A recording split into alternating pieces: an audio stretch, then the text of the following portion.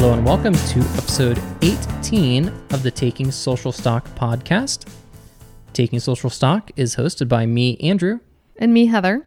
This week we have a couple different topics we're going to get into.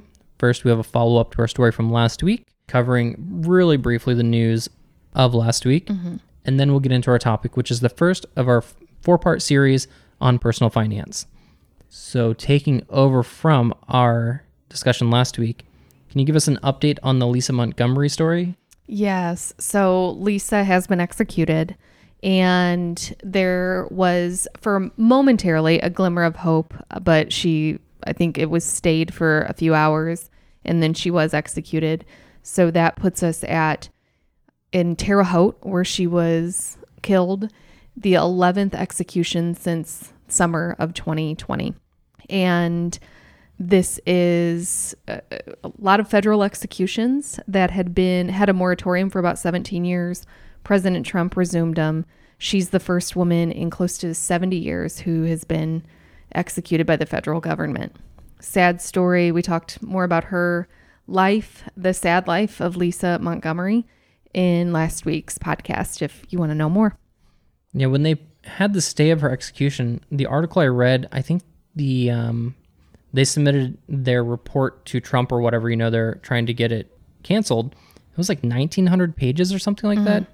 It was incredibly long. So first thing I thought when I read that was, well, Trump isn't reviewing these things anyways, but even if anybody in his team or any legal person was, what's the likelihood they're going to look at a 1,900 page document? Yeah. So I was like, oh, that's crazy. But at that moment, they had put a stay on her execution. The hope was obviously that stay would last until Trump was out of office one way or another, because Biden's already said that he plans to put the moratorium back in place. Yep. And continuing the Trump and political news and death and mayhem, other blood is, in our opinion, on Trump's hands. The events that happened last Wednesday, we did not cover it in the prior podcast. We recorded, I think, before the instance even happened, but there was the takeover of the Capitol effectively by Trump supporters who, obviously their goal was to incite terror. Don't know the full details of what everybody in the group was planning, because some of them just seemed like tourists, but there's been major backlash with that. And it was a terrible event. 5 people have died. There's been one police officer, I think it was a police officer who committed suicide after the events, or someone who was arrested in conjunction with it. Both. So, one police officer died by suicide, and then one person who was a rioter died by suicide. There's been a lot of fallout from that. We try to stay off the politics as much as we can. And this really isn't about Republican Party. This is about one leader who continued to just spread misinformation to keep himself in the limelight, to keep his narrative going, to continue to try to be an autocrat and maintain power. There are plenty of Republicans who have fed into that, have let the narrative continue, who we would view as culpable. But it's not just about politics. It's about responsibility, in my opinion. We've both had many people that we are friends with on Facebook who are in support of the Republican Party, who don't view them as negatively as we view them, and don't view it as a responsibility of the political party to stop actions like this. But it is our firm belief that it was incited by the rhetoric used by the president. White supremacist rhetoric, yes. And along that lines, we have a topic we planned to get into at some point, which is white privilege. White privilege. It's something I didn't understand until the president was elected. Donald Trump was elected, and it really has sunk in for me over the last few years. We will cover that probably next week. Did you have anything to add about the political situation? Yeah, I think, like you said, and we've said this from the beginning, one of the catalysts for us wanting to start this podcast is we, like everybody, have our own leaning when it comes to politics, but we also believe in meeting humans where they are and not discounting people because they have different political views than we do. Sometimes there is an a lot of times, most of the time, there's an intersection between human rights and politics. We won't shy away from talking about political issues when it comes to human rights, and what we've seen Trump do consistently over the past few years which led to this, one of the boiling points last year was rooted in human rights, and it does intersect with politics. Yep. So unavoidable that we'll have to touch on that because social issues are tied with government. We do have a lot of social programs that used to be funded by the government, some that still are. Does not make us a socialist country. Does not make the Democratic Party a socialist party. Now, some of their agendas are for social welfare, but if you think that means socialism, you need to do a little more research. Yeah. Hate to put it out there. Information's accessible. No excuse. Yes. So let's switch it up here a little bit. We'll get into our actual topic of the week, which is finance. Yay. And setting financial goals is the key topic here. Both me and Heather, well, neither me or Heather are certified financial planners. We don't do financial planning for others as a living. At one point in our life, as you led up into the housing crisis, The Great Recession. and during the housing crisis, we were working with an organization. We were coaching families on personal finance. The key things we were focused on were helping families figure out where they're spending and how they can reduce or eliminate their debt. That was the main goal, and that's what attracted us to it, because neither me or Heather have backgrounds or families that taught us about financial education, and neither of us learned it in high school, something that's sorely lacking in schools today. And that's the light gist of this series, is just provide a little basic help for you to begin your path towards understanding your finances and managing them. Personal finance is not a challenging topic itself. It just requires a lot of discipline. And the key part to starting any discipline is having goals. Yeah.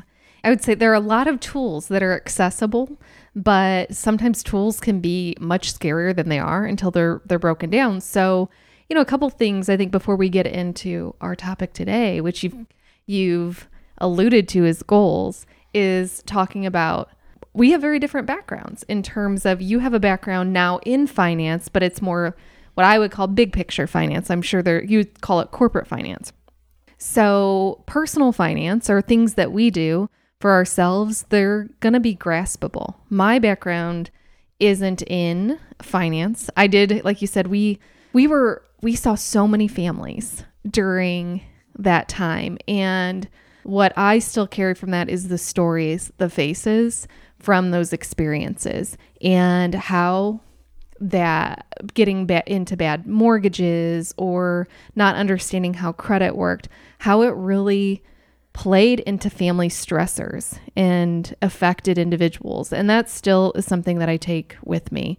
That said, in our day-to-day, because personal finance has been something that you've really taken seriously and been diligent with over the years, and I trust you with it. Like, we'll talk about it sometimes, but I'm like, that's great.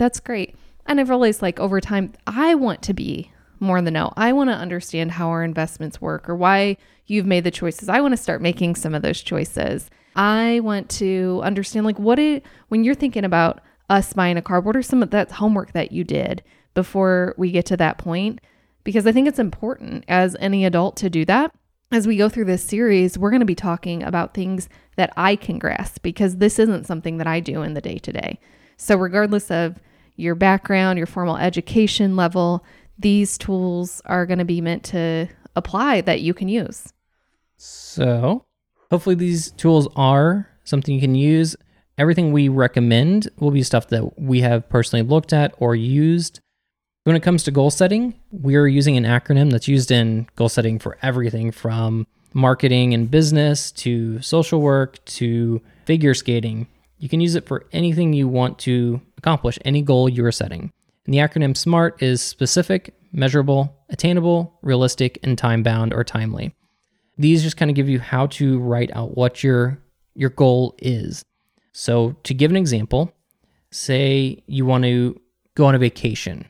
Well, just saying I want to go on a vacation it's a goal, but it doesn't tell you when, where, how, who. So you need to add all those details so that way you can start planning on how to achieve that goal. When it comes to personal finance, a lot of people have heard of Dave Ramsey. Mm-hmm. Dave Ramsey is really popular in the church circles. It's financial kind of steps that anyone could read and try to figure out how to get their personal finance in order and start achieving some of their financial goals. Yeah, we heard about him way back when, gosh, probably 10, 15 years ago now.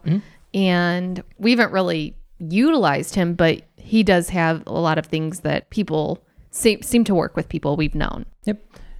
The main reason I mentioned him, I don't know that his programs are worth using. There seems to be a lot of cost involved now. He has some books out there that you can easily pick up used. When it comes to setting goals, there are some like key goals a lot of people aim to set, especially when they're first getting into finance, like getting a little money in the bank so they can stop living paycheck to paycheck, paying off debts, and getting an emergency fund set up. And then eventually things like buying a house or buying a car, going on vacations, or those are side ones, and then saving for retirement. Those are the kind of goals that we're talking about when it's goal setting with personal finance. And we're going to focus on more the smaller goals, not necessarily the long-term goals as we go through this whole process. That said, this SMART model, you can scale it up, you can scale it down. So you can apply the same outline, the same structure to longer term goals. Yeah, I mean, you could apply this to your fitness goals. If one of your resolutions this year is to eat better or exercise more, you can apply this to your goals, because simply saying, I want to exercise more this year, well, how do you know when you've actually accomplished it? Yep. Right? A very basic goal, like the baby step one, get some money in the bank, $1,000 or something like that. So using that as an example, going back to, I want to go on a vacation. How would you make that goal specific, Heather? I would say I want to go on a vacation this year, but then I would need to go even further and say, when do I want to go on a vacation? I want to go on a vacation by October of this year. My reason for choosing October is hopefully all the vaccinations will be done and things will open up a little more. Okay, that's still not very specific. Okay. Where are you going? How much is it going to cost? Ooh. Okay. I want to go on a vacation to Hawaii, and I want to have saved. No, let me scale it in because that's not that far out. I want to go on a vacation in October to the Pacific Northwest hiking, and I think we'll need $2,000 to do that. Okay. And of course, with planning that, we'll go over budgeting in a future part of the series. You would budget for that trip, figure out what you need for airfare, all that, and you come up with $2,000. SMART system then, number 2 is M, measurable. So how would you make that goal measurable, or how would measurable apply to setting that goal of $2,000 to travel to the Pacific Northwest in October? I would not expect to just put in $2,000 into my vacation pocket or fund or whatever, right? So for me, I would think of, on average, what do I need to save per month to get to that goal? So you want to save $2,000 in 9 months, is your goal, right? Mm-hmm. Well, I'm okay with numbers, but I'm not good at mental math, so I'll do it for you here. That would be about $222, or let's say $225 per month that you would need to save. Okay. So that way I could make it measurable. I could look at my account every month. If I started a vacation fund, envelope, whatever you want to do, and to literally be able to see how much money I had contributed. That's the way that I can make it measurable. Measurable is really just having some way to track that you're on goal. So yep. Say you saved $200 this month and $250 the next month, you're still on track. Mm-hmm. But if you're tracking, you're 6 months in and so far you've only saved $400, well, you know you're not on goal. You might have to revise your specific goal at that point. It's further out, smaller vacation, whatever it may be. Mm-hmm. And that leads right into the A. Achievable. So if, I guess an example could be, I'm tracking along for the first 4 months, I'm putting in $230 every month. So I'm doing good. And then month 5, 6, and 7, we hit a rough patch financially. Car needs a big repair, have to fix our air conditioner, whatever it looks like, and we can't put money into that. Then it would be looking at it to say, is this still achievable, or do we need to scale down or rethink what a vacation looks like this year? Yep. With any goal setting, you want to measure it as you go through and approach your goal. Attainable 2 is at the beginning, making sure it's a goal that's possible. So we've figured out that you need about $225 a month if you don't have it lump sum to reach the goal. But is $225 available in your budget? Yep. So that's where achievable comes in. If your goal is to, I want to have $25,000 at the end of the year in my bank account because that's what everyone says you need, but you only make 24,000 in a year, well, obviously not achievable, not attainable. So it's about budgeting. Is this goal possible with your budget? And budget will be a topic discussed later on. But for now, just kind of, if you're setting your goals, eyeball what you think you can do. If you think you have an extra $100 around each month, put it towards a goal. Now, realistic, very related to attainable. Mm-hmm. Yeah, a lot of these blend together, yeah. But to go with realistic, it is looking at it realistically. If I had to stop if we had to stop putting money into that fund because we had some big changes, what we'd probably want to do is look at our account at that point and say, is it realistic that we can still go on this vacation hiking in the Pacific Northwest and have the experience we want? Is it realistic to think we can get caught up, or should we be willing to change what our goal looks like this year so we can still have some kind of vacation? Another way realistic comes into play when setting a goal is your expenses will change month to month. So if you think, okay, well, $100 a month is attainable now, but in the summer I have less hours. So you're looking at that. So attainable and achievable, I think, are very similar when it comes to setting financial goals, but account for the things that will change over time. Is it realistic? Maybe you expect you're going to get a raise and you're projecting that into your, retirement saving. Well, I'm going to get 3% every year. Part of goal setting is that 3% realistic, or is that what I'm hopeful for? Mm-hmm. Realistic would be, okay, I'm going to plan that I get a 2% raise every year. And if I get 3%, great. The whole aim small, miss small, I guess. Mm-hmm. So, and then timely, we've kind of hit on this when you said you want to do it in October, but it's giving yourself a deadline. When am I going to hit this goal? So when it comes to saving, when you want to go, but maybe you want to save all that money by June because, in June, you have to buy a new car and the new car is going to take up that $200 a month that you had to save. Make sure your goal has a time limit. If it's a long-term goal of I want to pay off debt, you'd be setting a date of when you want to be debt-free versus, I'm going to go on a vacation on this date. So there has to be an end date of when this goal that you can look and say, I hit my goal. Or you can look and say, am I tracking towards that goal? That's where the time bound comes into play when setting a financial goal. Yep. And it's also, what I really like about SMART goals is it gets you moving. It gets you aiming for something. You're more likely, even if you're looking at a bullseye, you may not hit the target, but you're still going to hit, what's that thing called? May not hit the bullseye, but you may hit the target. Yeah. There we go. So that's where, if we were like, hey, I want to go on a vacation this year, great. It might happen, more likely to maybe happen or not happen. But if we say we want to take a vacation in October, so we need to start saving now, here's what we need to save, we are likely to get the vacation we want. But even if something comes up and we can't do it, we're likely to still get a vacation. Time away, time to decompress is really what that's all about. Yeah. We may not be able to go to the Northwest, but maybe we go hiking in Kansas or Oklahoma or something. Could be another trip where instead of being able to fly, it has to be something in driving range. Yep. Taking a step away from the SMART acronym, we'll include a list of the SMART acronym with the show notes. The kind of goals that we're looking for whenever you start looking at your personal finances, we've kind of mentioned this, is the first goal is to get off living paycheck to paycheck. We sat with a lot of different families and looked at their finances. All sorts of ranges of finances too. And this is every level. We've sat people who made very little and people who made what we'd consider a lot. Mm-hmm. All across the board, you will find people living paycheck to paycheck. It is not an income-based challenge. Of course, income plays a role in it. It's a habit challenge. The first goal that I would say for anyone is to try to break that cycle that brings a lot of stress off, where you don't have to worry if you lose hours, especially during this, preaching to the choir at this point, pandemic. A lot of people have had inconsistent work schedules. Yep. But it gives you a little sense of security in that kind of event. If you have $1,000 set aside, you might be able to miss a week of work and be perfectly fine.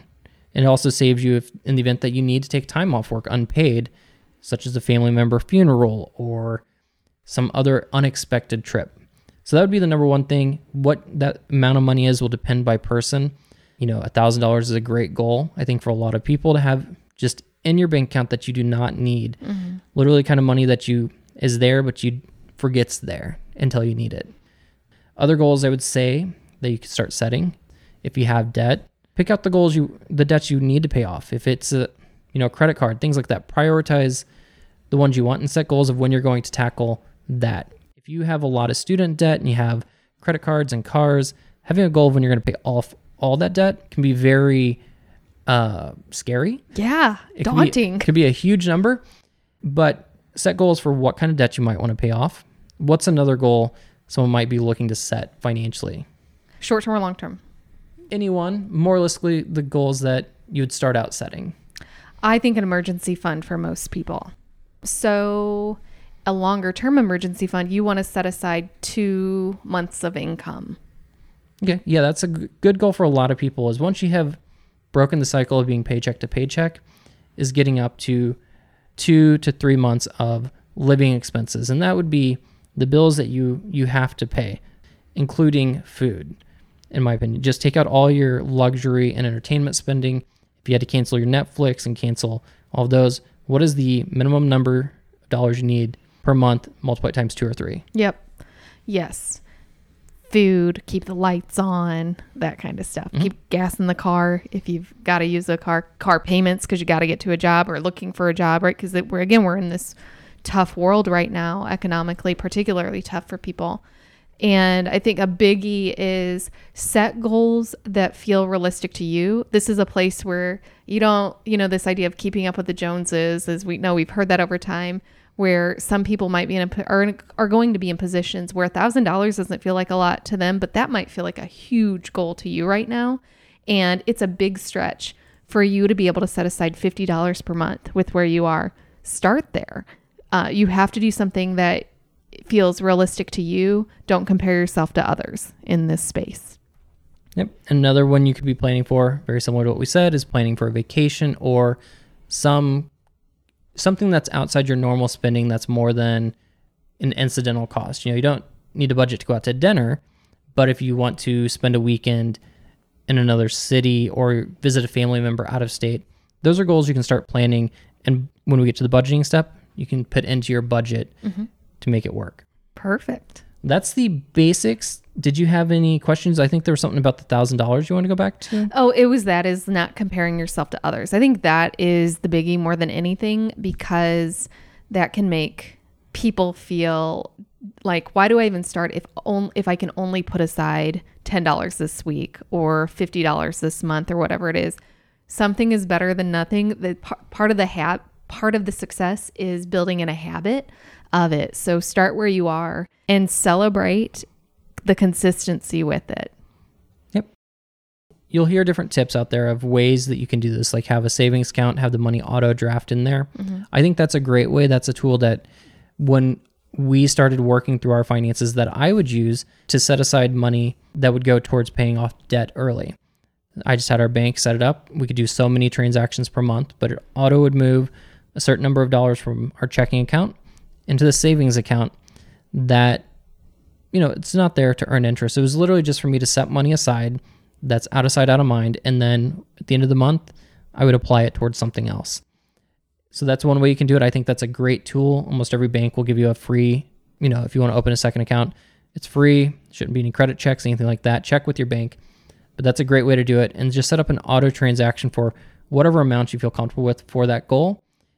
And then if your goals change, you don't have to spend that money until it's time to spend it. So it's still available. Yeah. With that is thinking about when you talked about a bank, that's a very kind of middle income thing to think about, because this is a podcast and accessible to people all over the financial space. We want to keep in mind that there are a lot of people who are underbanked. You do have to have money to get access to savings account, checking account. So maybe you'll have to pick something else out to do, but know that this is meant to be accessible to everybody. Yeah. The main thing I'm trying to say, though, is if the money is in your hand, it's easier to spend. Yes, absolutely. So physical cash in hand is very tough to save, and it's easier to lose than digital cash. Well, that's going to be it for part 1. Parts 2 and 3 are going to get a lot more specific on how to make these goals happen. We are doing this. Is it every other week we're doing this series? Yes, we'll be doing this every other week for the next, I guess it'll be a month and a half or so. Next week, I think I may have preluded this. We'll probably be covering white privilege and privilege in general. but then we'll get back to the finance. So a little bit of alternating, not super heavy topics every week, ideally. There we go. Good. All right, that'll do it for us this week. Thank you for listening. This has been the Taking Social Stock podcast. If you have any questions, you can email us at takingsocialstock@gmail.com. Otherwise, we'll see you next week. Do, do, do, do.